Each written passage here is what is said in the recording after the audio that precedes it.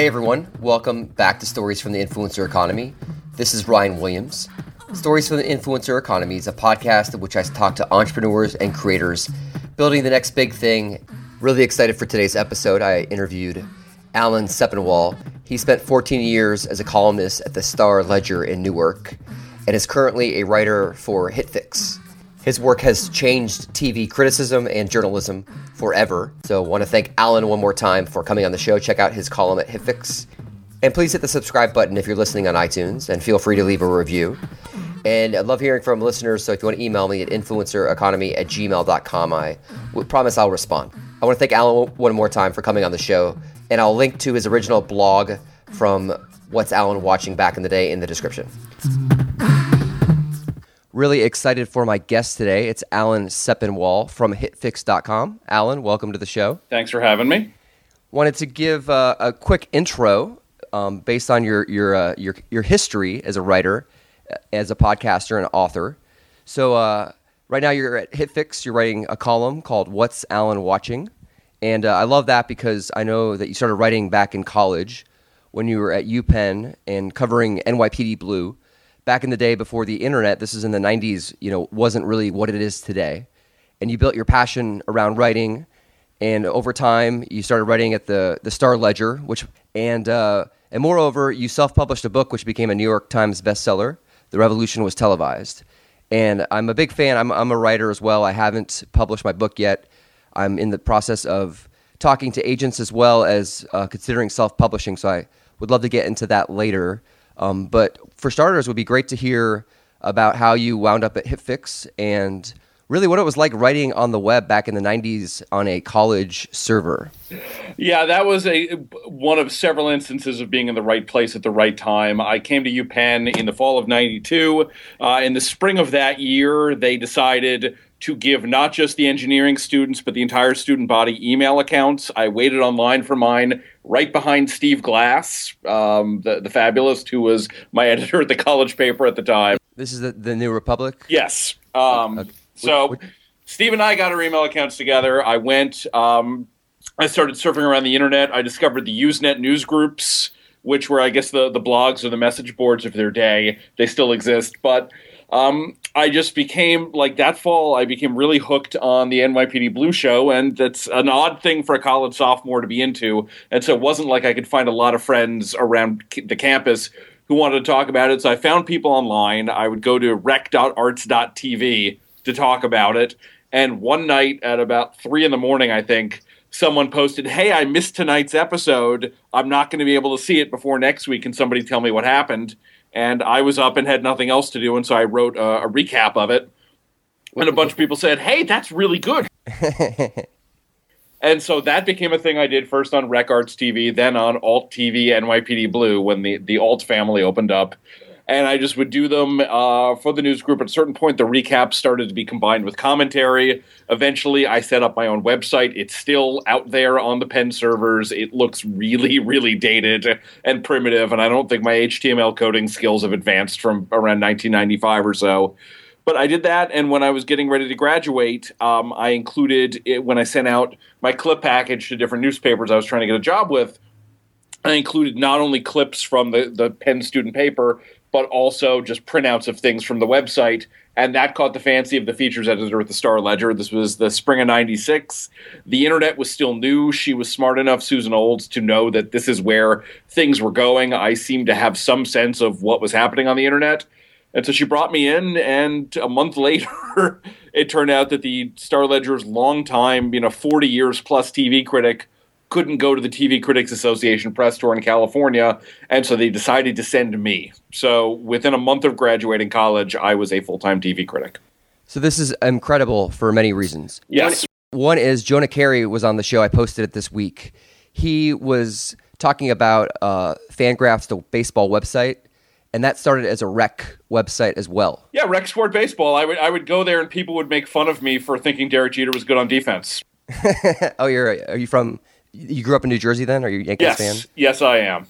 Okay, so you're not a bandwagoner. That's okay. Nope. Because I feel like I have all these friends that moved to New York and suddenly they're like, "Oh, I love the Yankees. I've loved them for the last 8 years since they've won 6 World Series." No. My mom was a Yankee fan. My sister was a Yankee fan. She actually wound up in third or fourth grade writing a guest editorial for the New York Times sports section that I think Murray Chass arranged for her to publish back when Murray was a much less cranky individual than he is now. So is she a writer then? No, she's a college professor, but at the time she was really hardcore into baseball, and I think she wrote a letter to the editor about the way that they were listing the standings, and they were so intrigued by the idea of a third or fourth grade girl loving baseball that they had her write a thing. Oh, that's awesome. There are two framed newspaper clippings on the wall of my mother's study. One is that for my sister. One is the first thing I wrote as a summer intern for the New York Post, which was about, I think, Rec Sport Basketball Pro. So it all goes back to Usenet. I love it. And I think that there's something here that I'm finding for the book and the research is people that are succeeding now in this new world where they're creating their own communities and followings, they're embracing technology early. Would you ever have considered yourself a techie or a technology enthusiast back in the 90s? I mean, I liked computers, but I liked them more for what they were giving me access to than for the computers themselves. I was friends with a lot of Penn engineering students, and they would often have to talk me through a lot of the equipment stuff, the hardware and the software stuff. But once I figured out how to use it, I just liked being exposed to all these people who shared the same interests that I did, which was a really frustrating thing as a pop culture obsessed teenager in the 80s and early 90s, because I could never find anyone who was into the same stuff I was. And so at that point, the internet is where you're meeting people with common interests. So you're essentially social networking ahead of Friendster, MySpace, any sort of platform that we know. Like back in the day, these weren't common habits. Yeah, so some of my best and closest and longest lasting friendships come from a listserv I was on for the Homicide TV show on NBC. And, people were at my wedding who were on that listserv.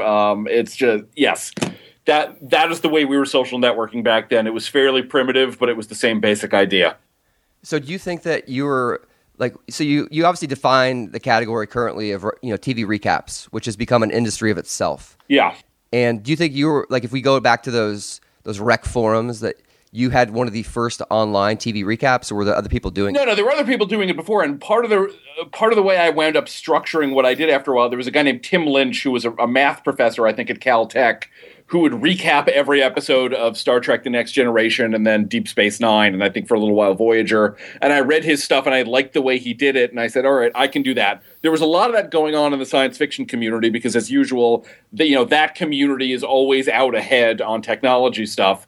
So there was a bunch of Star Trek recappers, some Babylon 5 recappers, things like that. But there wasn't anybody really doing it at that time for more mainstream kind of shows like NYPD Blue. And in a little while after I started doing it, obviously, Sarah Bunting and Tara Ariano started up Dawson's Rap, which became Mighty Big TV and then became Television Without Pity. So I think we all were having the same idea at roughly the same time. I love it, by the way, that your wedding had a friend from a listserv.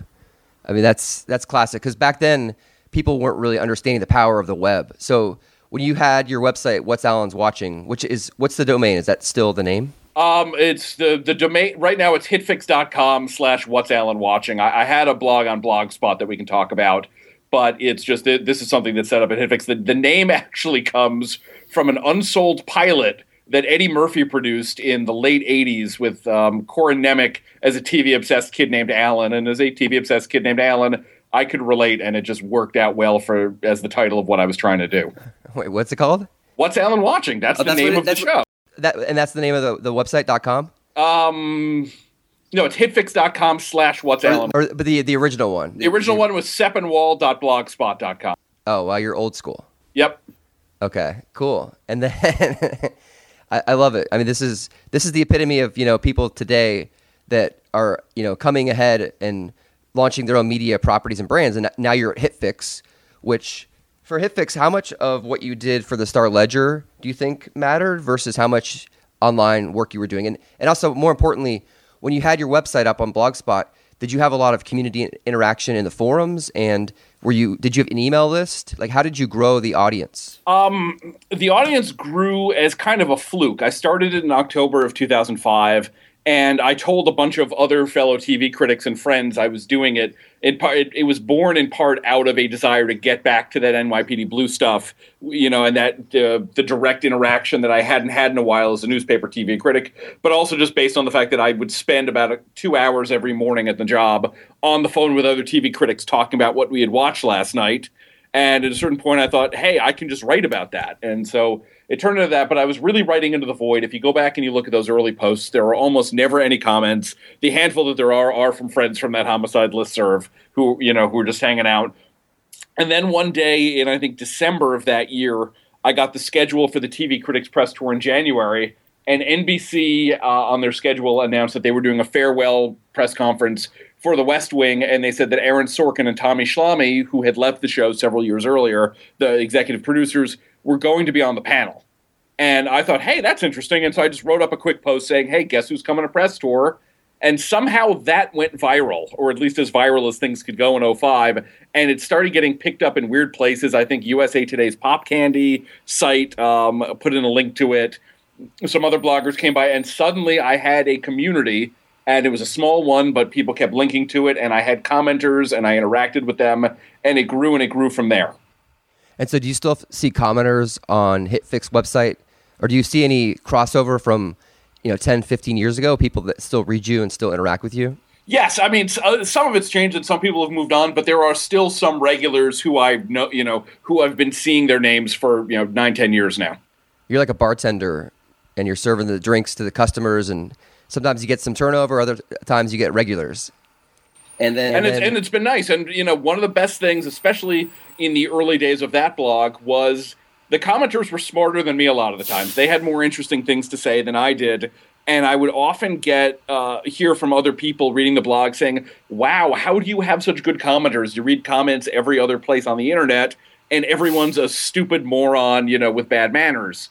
And that was really not the case. And I worked very hard to maintain that level, and I sort of instituted a set of rules about what you can and can't say and what you can and can't do. And if you violated them, I would delete the comments and publicly say I was deleting them. And that seemed to really work. And I've tried to do it as much as I can on HitFix as well. The audience is much bigger now than it was before, so it's harder to police it. But I do the best that I can.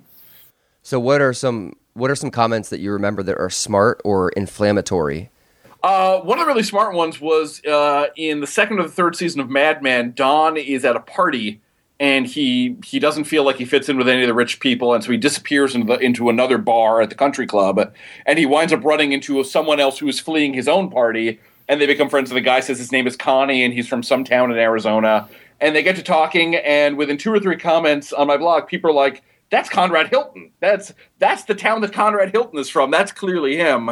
And so half a season before that character reappeared and said, hi, I'm Conrad Hilton, my readers had figured that out, and I thought that was pretty cool. Where it goes bad is when people start insulting each other, where they decide, like ad hominem attacks. When I wrote about the 2008 election, not even about the election, just about SNL that year, because Tina Fey was doing all the Sarah Palin impressions. It got so ugly that at a certain point I said, you know what? We're not talking about politics anymore ever on the blog. If we're discussing something with a political bent, you can't actually discuss the policy behind it, or I'm just going to delete that. I don't care. People on both sides are just idiots about it. That's like when you see your friend on Facebook post something about politics, and then their right-wing friends take on the left-wing friends, and the left-wing friends take on the middle friends, and suddenly that friend writes, the original friend writes, note to self, no more talk about politics on Facebook. Yeah, that becomes one of those where I've certain friends who I love dearly, and I make sure that they do not appear in my timeline. Yeah, hide. Yep. Well, that's awesome. So you talk about, you've written for Mad Men. I loved your Breaking Bad recaps. And how did you end up, going to HitFix? And how did they end up discovering you? Was it through your website, do you think? Well, no, it's 2 things. One, And by the way, I'm a big fan of HitFix. Thank you. One of my old colleagues from Machinima, Matt Perez, is there. I was at the Star Ledger at a really golden period for that newspaper. We had a lot of money. We had an incredible murderer's row of staff. Matt Zoller-Seitz, who's now the TV critic at New York Magazine, he and I were on the beat together, which would never happen today, to have two people that good on one beat. So a lot of good stuff was going on, and it was also at the time that The Sopranos came on, and so that became a huge thing for us because we were sort of the hometown newspaper of The Sopranos, and we were embedded in there, and when the show ended, I was the only reporter who David Chase spoke to the next day, and things like that. So that was good, but it was really the blog more than anything else that made me known beyond the sphere of New Jersey.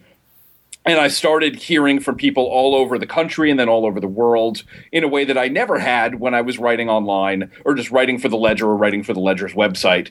So that definitely raised my profile an enormous degree. But in the specific case of HitFix, I had also gone to the University of Pennsylvania with Dan Feinberg, one of our top editors and my partner on the TV beat and in the podcast that we do. And so when they were looking to expand the scope of their own TV coverage, Dan reached out to me and said, "Hey, are you interested?" And it had been a bad time at the Star Ledger. Newspapers were not in great shape, have gotten in worse shape since then. And the Ledger in particular had been really badly hit. A lot of people had taken buyouts. A lot of other people had left. And it was a lot of trying to do more with less that at a certain point I said, all right, I'm ready to get out and do something else. And this offer came along at the perfect time. What year was that? 2010. Okay.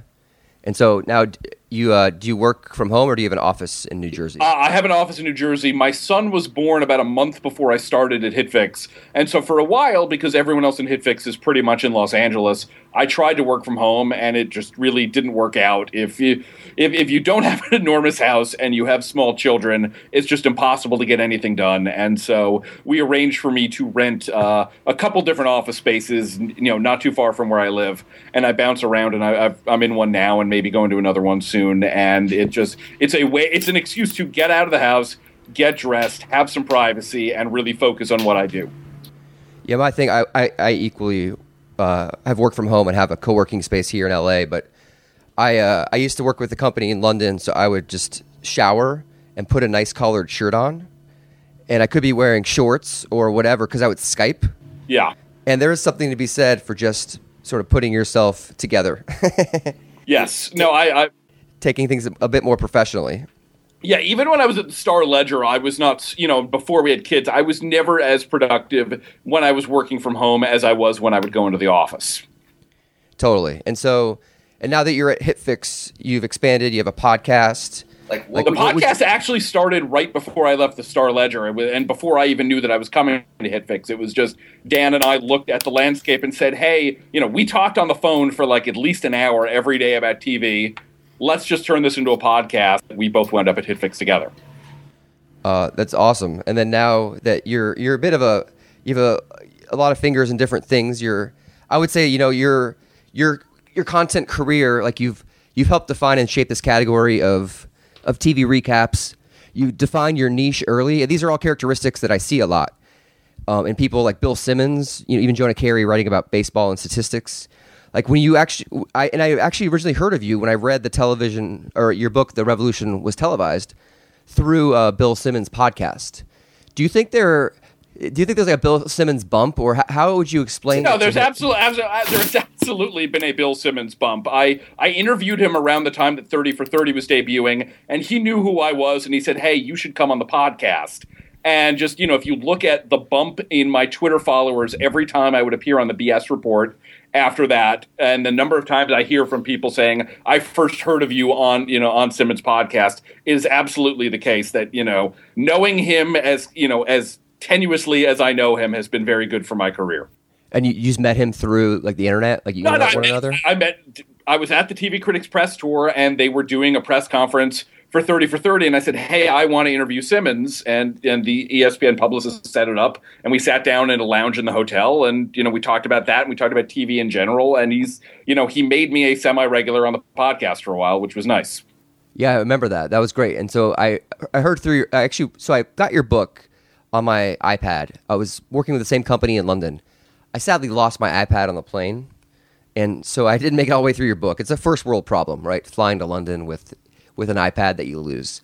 But reading about your book in general and how you marketed it, and me as someone who's a aspiring author, it sounded like you got this really good New York Times review. Yes. That helped you propel your book into the next level. So would love for you if you could explain your book, but also talk about the process. Like, did you want to self-publish from the beginning, or did you actually go to publishers at first? No, I went to publishers at first. The Revolution was televised. The idea is it's a history of the period of television that I was chronicling, starting around 99 with The Sopranos, with The Wire, with Deadwood, with a lot of these other cable shows, and then network shows like Lost and Friday Night Lights that really transformed the idea of what was possible on TV, put television on equal footing with the movies and with other art forms in terms of respectability and ambition, and just, featuring interviews with a lot of the creators and showrunners I had gotten to know over the years in covering these shows when they were on. And the idea was I took this around to publishers. I had a literary agent who'd reached out to me, said, hey, have you ever thought about writing a book? And I said, yes, and this was my idea. And we went around, and we didn't really have a lot of luck in terms of interest. And I think part of it was the literary community doesn't necessarily know TV that well. Part of it was it turned out later on, and I didn't find this out until basically I was close to publishing, there was a similar book in the works at a publisher, and so nobody else necessarily wanted to touch mine. And just people were skeptical that there would be an audience for this. And so I got one offer. It was a pretty lowball offer. I sensed not a lot of enthusiasm from that publisher about it. The editor liked it, but I could tell his bosses didn't. And they wanted it to change enough that that's not what I wanted to do. And I knew people who had self-published, and I knew that now it was pretty easy to not only self-publish for digital, but for print. Amazon had this print-on-demand program that I found really interesting, and I owned a couple of books made by it, and they seemed indistinguishable from traditionally produced books I did. So I said, sure, I've got this big social media following. Why not? I will do it myself. I won't have to give anybody else a cut other than the collaborators I work with. And I tried that, and it wound up working out spectacularly well.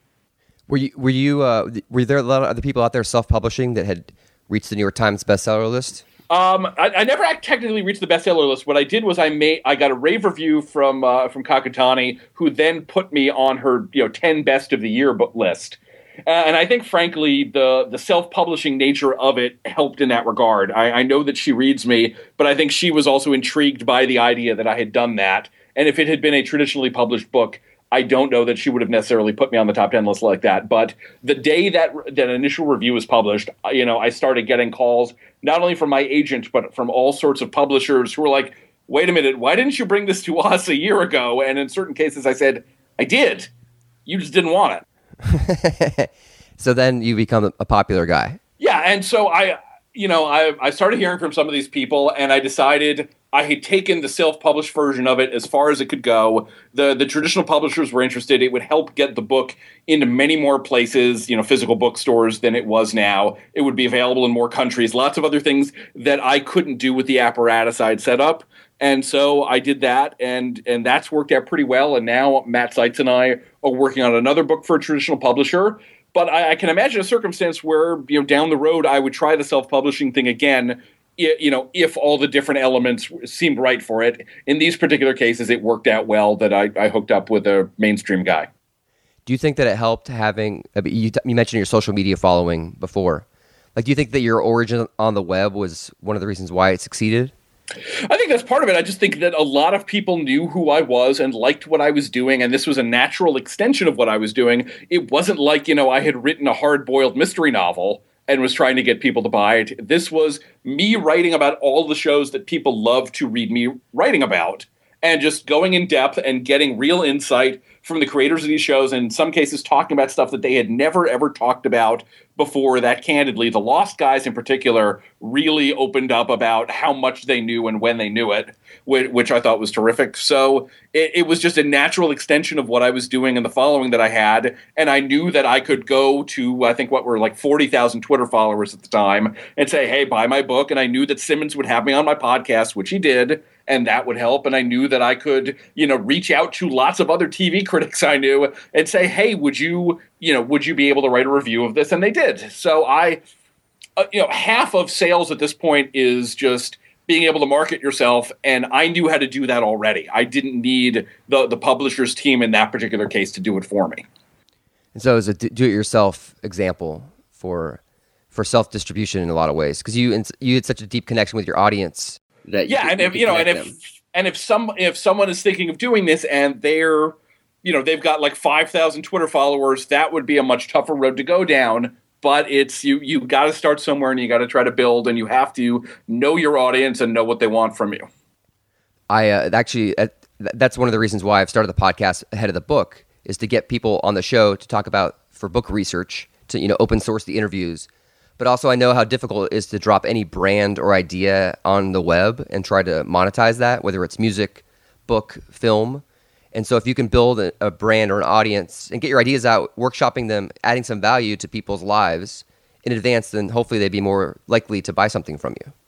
Yeah, and I think I think the self-publishing nature of it did appeal to the audience as well, because I would have people reach out to me and say, hey, I'm debating whether I want to buy the Kindle version or the print version. Which would you make more money on? That's awesome. There was a lot of goodwill I was getting at that time. It felt really nice. This is almost like the crowdfunding mentality, but not crowdfunding, where people want to back your project and support you because they believe in who you are as a writer or creator. Yeah, exactly. And they knew that I knew what I was doing, and it seemed exactly like the kind of book that somebody should write, and it wound up being me. So, and how did you write the chapters in the sense of the research you did? Like for the Lost example you just said, you talked to the creators. Like, how many interviews did you do total for the actual book and for each chapter? A few dozen. I mean, it's primarily me speaking to each chapter is driven by interviews with the creator and or showrunner. Two of them didn't talk to me, Joss Whedon and Matt Weiner. In Weiner's case, I've interviewed him so many times that I was just able to take a lot of different things that he had said to me in the past, put it into that chapter. In Whedon's case, I just reached out to a lot of other people who'd written on Buffy and on Firefly and Angel and the other stuff he'd done, and basically got them to talk about Joss Whedon and talk about the show. And so that's probably the most sourced of any of the chapters. I had a limited amount of time in which to do it because I wanted it to be released by Thanksgiving of that year for the Christmas holiday shopping season. And I have this day job, which takes up a lot of time. So I did most of it in late summer and early fall of that year. And I interviewed anyone I could when I could. I reached out to any contacts. I asked John Hamm, whom I've met a bunch of times on Mad Men. I said, hey, you want to talk to me for this? He said, sure. That worked out. And I was able to get it done by late October, and I was able to have it published within a couple of weeks, which is another really nice thing about the self-publishing apparatus. If I had turned in a book to the publisher, it would have come out a year later. Yes. This had certain immediacy. I was able to change things. In the epilogue in particular, when talking about follow-up projects from various creators, and, like Sean Ryan, who did The Shield, had done a show that fall called Last Resort. When I interviewed him, it was still on the air by the time the book was coming out. It had been canceled, so I was able to change that at the last second. That would have been hard to do in another circumstance. So there was a real immediacy to it, too. So that's great. So I'm going to go to publishers, early January of this next year, and I'm going to self-publish it if it doesn't get any hooks, because at this point I can't wait. And I love the fact that you're saying there's an immediacy to it, that you were able to write it up until the fall and have it come out by Thanksgiving. Yes, that worked out very well. I've told people I know who have written traditionally published books, and they look at me like they can't believe that this is a thing that is possible, but technology makes it possible in the 21st century at this point. Well, I'm writing about self-publishing in the book, so I may be quoting you. So this is why I love the podcast, and I know we only have a few more minutes. So what kind of advice do you have for someone who's an aspiring author or people that want to write books in general, now that you've been in this industry for so long and you're a surly veteran when it comes to writing? I get asked for advice a lot on people who want to do things I do, and it's always tricky for me because I have been the beneficiary of a lot of sort of perfect timing in a lot of situations. Like I got to the Ledger, at a time when this guy couldn't go to that press tour. I was at Penn at a time when we were starting to get internet accounts. I started doing the blogging at a time when it was early enough for that. So there's a lot of different things. The barrier for entry into a lot of what I do now is much higher. At least the barrier for entry, if you're going to make a living wage at it, is much higher. I say to people a lot, they say, I want to do what you do. And I tell them, well, you need to be prepared for it to be a thing that you do for fun and not, to pay your bills.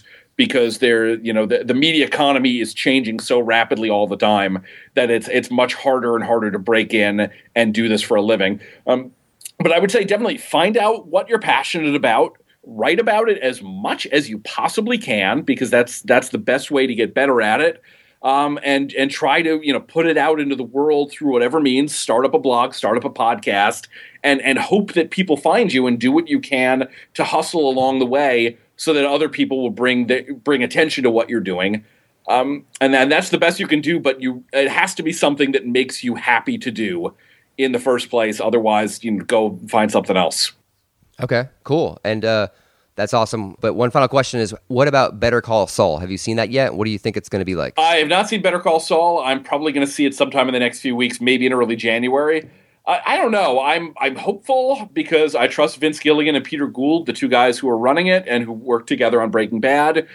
I don't know that a Saul spinoff is necessary. Saul was a nice little spice to Breaking Bad. I don't know if you can make him the main course, but I'm gonna wait and see, because I trust Vince Gilligan. Vince Gilligan's a really smart guy, and at a certain point, I think if it wasn't working, he would have just backed away from it altogether, and instead he went from a guy who was supposed to be consulting on the show to being actively involved as a showrunner on it. And because of that, I'm optimistic, but we won't know until we see it. Okay, that's awesome. So hitfix.com, check out your podcast, your column. I'm going to link to your old UPenn website in the description. Love that. So thank you so much for your time. Thanks for having me, Ryan. Talk to you later. Alan was great. Such an awesome guest. Love hearing his publishing stories. A very interesting take on having a platform of 50,000 followers, which helped him get his book distributed, where he sold direct to his fans. I also thought it was awesome to hear his origins of writing on a rec forum the week after Jonah Carey told us about his experience writing on a rec online forum back in the day. So as always, check us out, influencereconomy.com. I'll be putting together a marketing one-sheet with tips for the influencer economy. So if you email me at influencereconomy@gmail.com, you can get that. Have some fun interviews lined up for the new year as well as around the holidays. So thanks for listening. Talk to you soon. Going to Duke Zebert's for some chicken in the pot. Have some fun interviews lined up for the new year as well as around the holidays. So thanks for listening. Talk to you soon. Going to Duke Zebert's for some chicken in the pot.